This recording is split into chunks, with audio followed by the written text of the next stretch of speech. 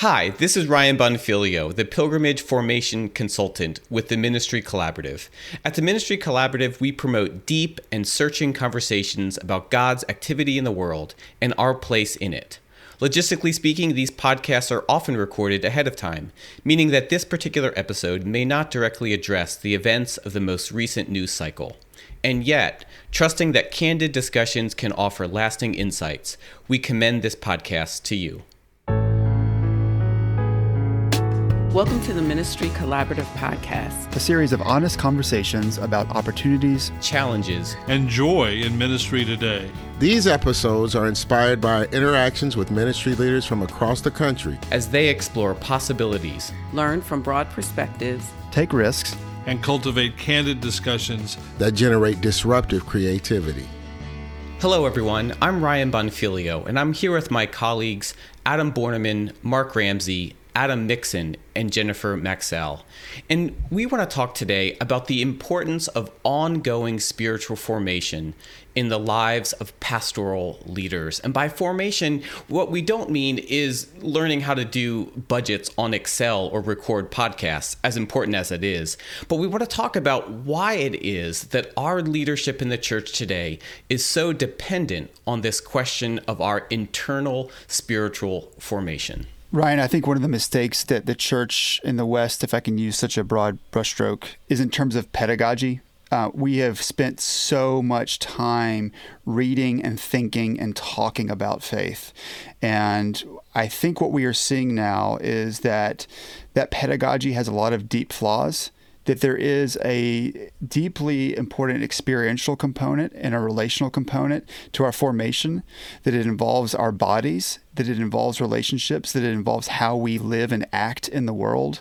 This is no surprise when we read the Gospels, because when Jesus stops to talk or to teach, they're on the way. They're moving together. They're going to something.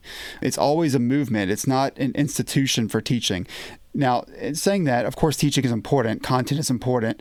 I'm a strong believer in that. But one of the enormous gaps is just in our understanding of what formation actually is and what pedagogy is most valuable for us. I hear you speaking to application, not just interpretation, but application. And in all of our thinking and talking about who God is, or these theological conversations, I think we've created divisions where they don't exist. And part of what I see as the practical outworking of our faith is justice work, or a type of activism in our communities, that kind of being separated from that more what we call pastoral work, this dichotomy between pastoral and prophetic. We got to get rid of that. The same ethics that govern personal relationships ought to inform the public policies that we advocate for, the causes that we apply ourselves to. There's really no separation. What this idea brings up for me is the distinction between, I guess you could say, acceptable places of knowledge and unacceptable places of knowledge.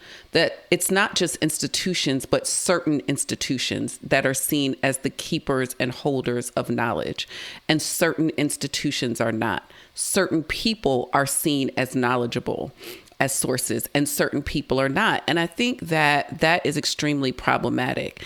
I'm in the Black church context, and in a lot of our churches, there's the first lady, there's the mother of the church. There are people that have no technical leadership position, that have no authority that has been granted them, but because of their place in the community, because of their experience in their life, because of their faith, they are seen as sources of knowledge. And I think in all of our congregations and all of our churches and all of our institutions, there are the people that are part of the fabric whose voices have been silenced because they may not have the attributes that we look at in terms of leaders. They may not be, sit on somebody's board. They may not have the degrees and all of that. And yet they have that knowledge that we need as a community to move to the next level. So when we talk about equipping, I think it's really looking first, who's in your house?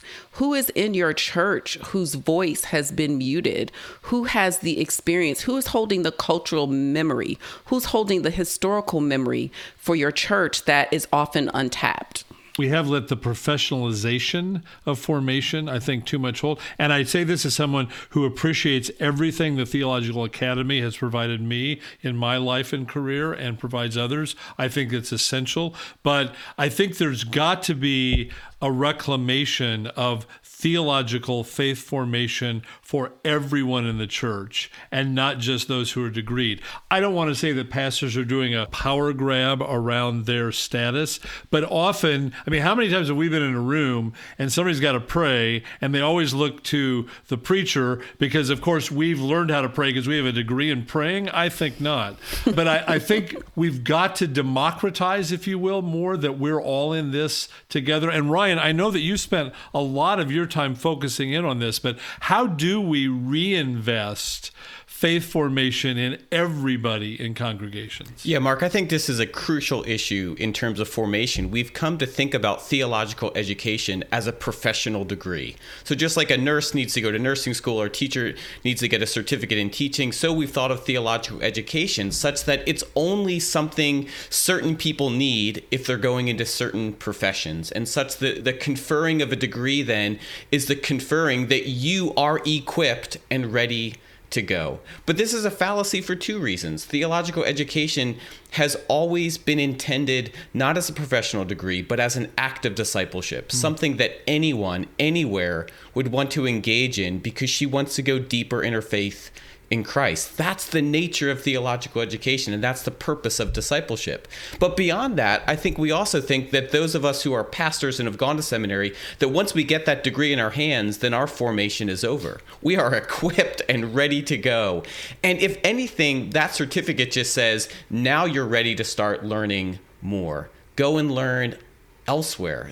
I always think that the Latin term that we get seminary from means seedbed, and seedbeds can provide a safe and nurturing place for saplings to grow. But they don't end up there. Those saplings need to be transplanted into the world, and any tree needs to have continuing sources of water and nutrients to grow and be shaped. The seedbed is not enough. And so it is, I think, with pastors. We need to find those sources of water and nourishment in our ministry context as a lifetime commitment, not a 3-year degree program. I'm thinking about what you said, Ryan, and I'm also kind of reflecting on what Jennifer said about kind of mining the resources that are already present in congregations where we're serving.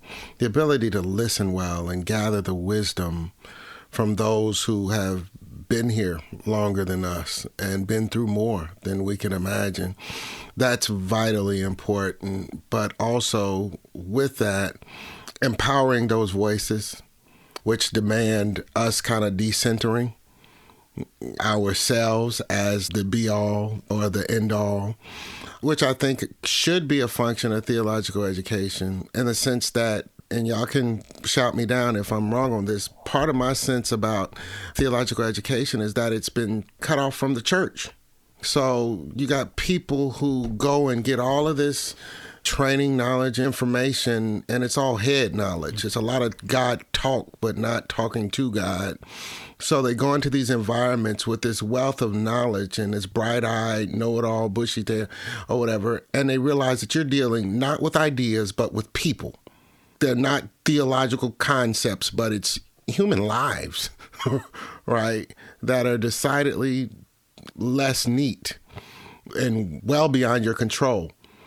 So if there's something to go forward on, maybe it's this idea that theological education needs to find its roots in the church and not outside of. Yeah, Adam, this is such a crucial issue. This fissure and gap between the church and theological education is an incredibly crucial problem. And the problem comes from both sides. From the side of the seminary, their theological reflection so often, and under pressures to publish and all other pressures of the guild, has become disconnected from questions of discipleship and the ministry of the church. It's become an abstract intellectual exercise.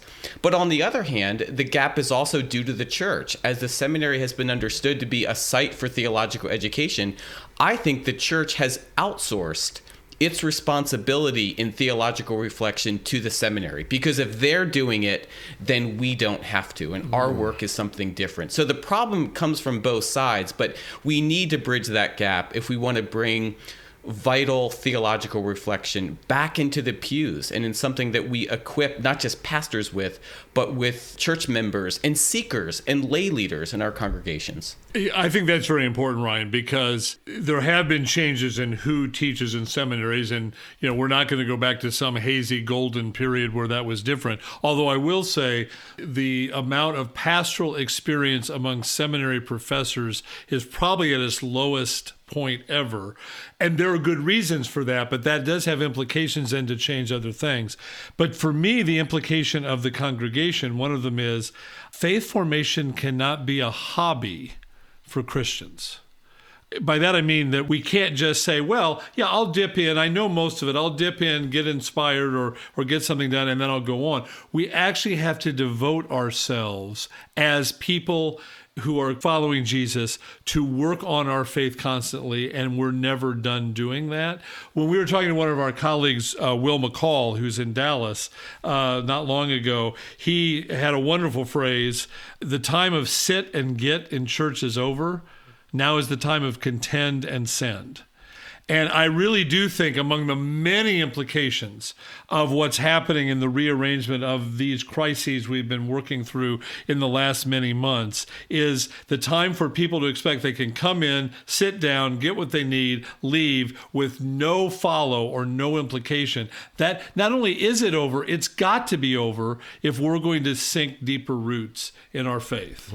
Yeah, and I think part of that, Mark, is that the place of that contending cannot just be in the church and our four walls. One of the things that I know has been so generative with one of the churches that I serve, about 10 years ago, we started doing international travel trips. And so being able to see how Christianity has played out across the world has been extremely generative in terms of our congregants and understanding their place in the church and the world as Christians over time, to see where the roots of Christianity have sprung from, and not just from a head knowledge experience, but to be able to walk the streets where the people that we have read walked, to be able to go to places where the theologians that we look to for guidance, where they're actually from, what has shaped them into being who they are and also shapes us.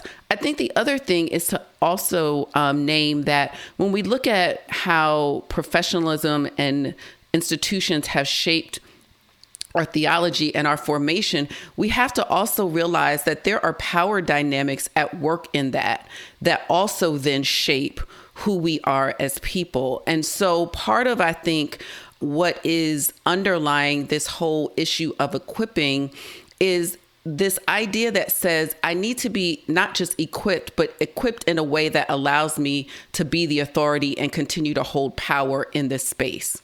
That if we are really looking to be equipped, we have to be able to recognize that our power and our authority is going to have to be put to the side, that we can no longer be the keepers of all the knowledge, the keepers of all the answers. We can no longer be the ones that decide the curriculum for everything all the time. And to be able to open that up to others inside of our churches and also others. I mean, when I think about art, I think about historically how art has been such an incredibly generative source for Christianity throughout time. And now that's something that we don't even really think about. We don't invest in Christian art. It's not something that we really connect with. So I think that there are other places that we can look to for knowledge and equipping as well. We have to look beyond the circles that we are in for our formation.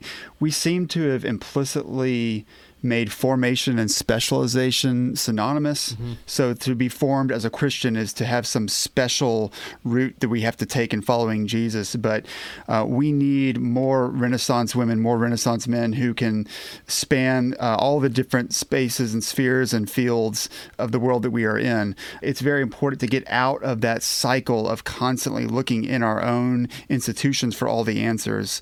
As one of our good friends, Ben Garrett, reminds us that the answers are not in the building. Right. So if we're going to do formation, we have to be exposed to people, places, and ideas that may make us uncomfortable, but which could actually be very valuable for us. And we have to encourage each other to inhabit those spaces and encounter them. The other day, I was interacting with someone who is in undergraduate, and they started asking questions about when they should start applying for seminary. And my initial response was, is there anything else you can do with your life? Because what I would really be interested to know is, if you're in pre-med or if you're in business or whatever, I want to help you think theologically and Christianly about how to pursue those paths, because that's the type of formation we need in our churches. We don't need more specialization. We don't need more special Christians. We need people who are in other spaces who can act Christianly. And if I could say one thing, at least in our tradition and a lot of mainline Protestant traditions, if I had a magic wand to eliminate some things from church, well, actually, that would be a long list. But the one thing I would get rid of tomorrow, because symbols matter, is the installation of pastors in congregations. They masquerade as coronations. We're special. To your point, Adam, why aren't we having an installation for someone who just graduated and is becoming an accountant to be a faithful Christ-bearing accountant, or a faithful Christ-bearing physician, or? We lift clergy up and say, oh, you are so special in this. And in doing that, that symbol then puts everybody else down. The other thing I want to say in congregational life, this is all good, but if we're going to reinvest in faith formation at the congregational level, my question to every congregation, including the ones I have served, is what are we willing to give up? Because it can't just be adding more. It has to be that we will give up some things so that this can be the priority. I really like the idea of what we're willing to give up, and I want to aim that directly at those who are serving congregationally, pastors and elders. Yeah, I don't count myself to have apprehended, but what I do say is this: my goal pastorally is to become unnecessary. Is to effectively put myself out of a job. And in a practical way, that's how our congregation survives. Y'all know I'm bivocational. We could not survive if all roads led to me. Mm-hmm.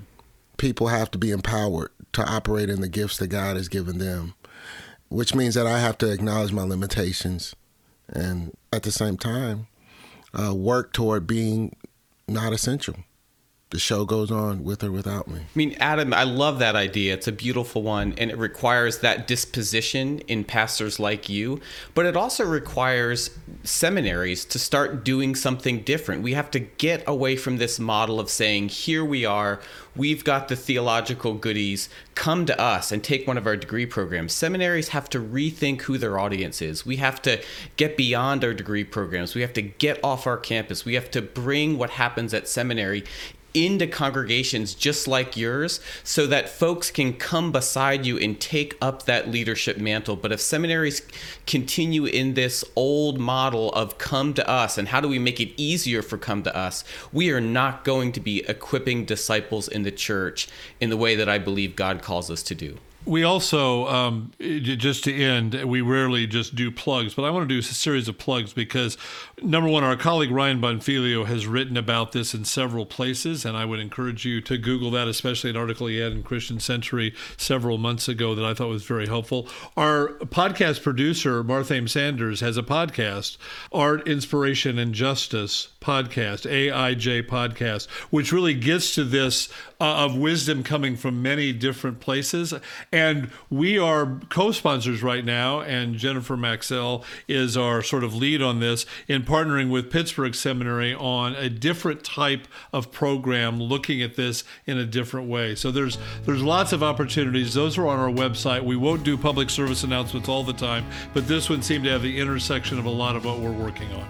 Thank you for listening to the Ministry Collaborative Podcast, a project of the Macedonian Ministry Foundation. The Ministry Collaborative nurtures a national network of pastors and congregations committed to faithful, creative, and courageous engagement in their communities. Our producer is Marthame Sanders. To find out more about our work of cultivating leadership that makes a difference in congregations and communities, visit our website at www.ministrycollaborative.org.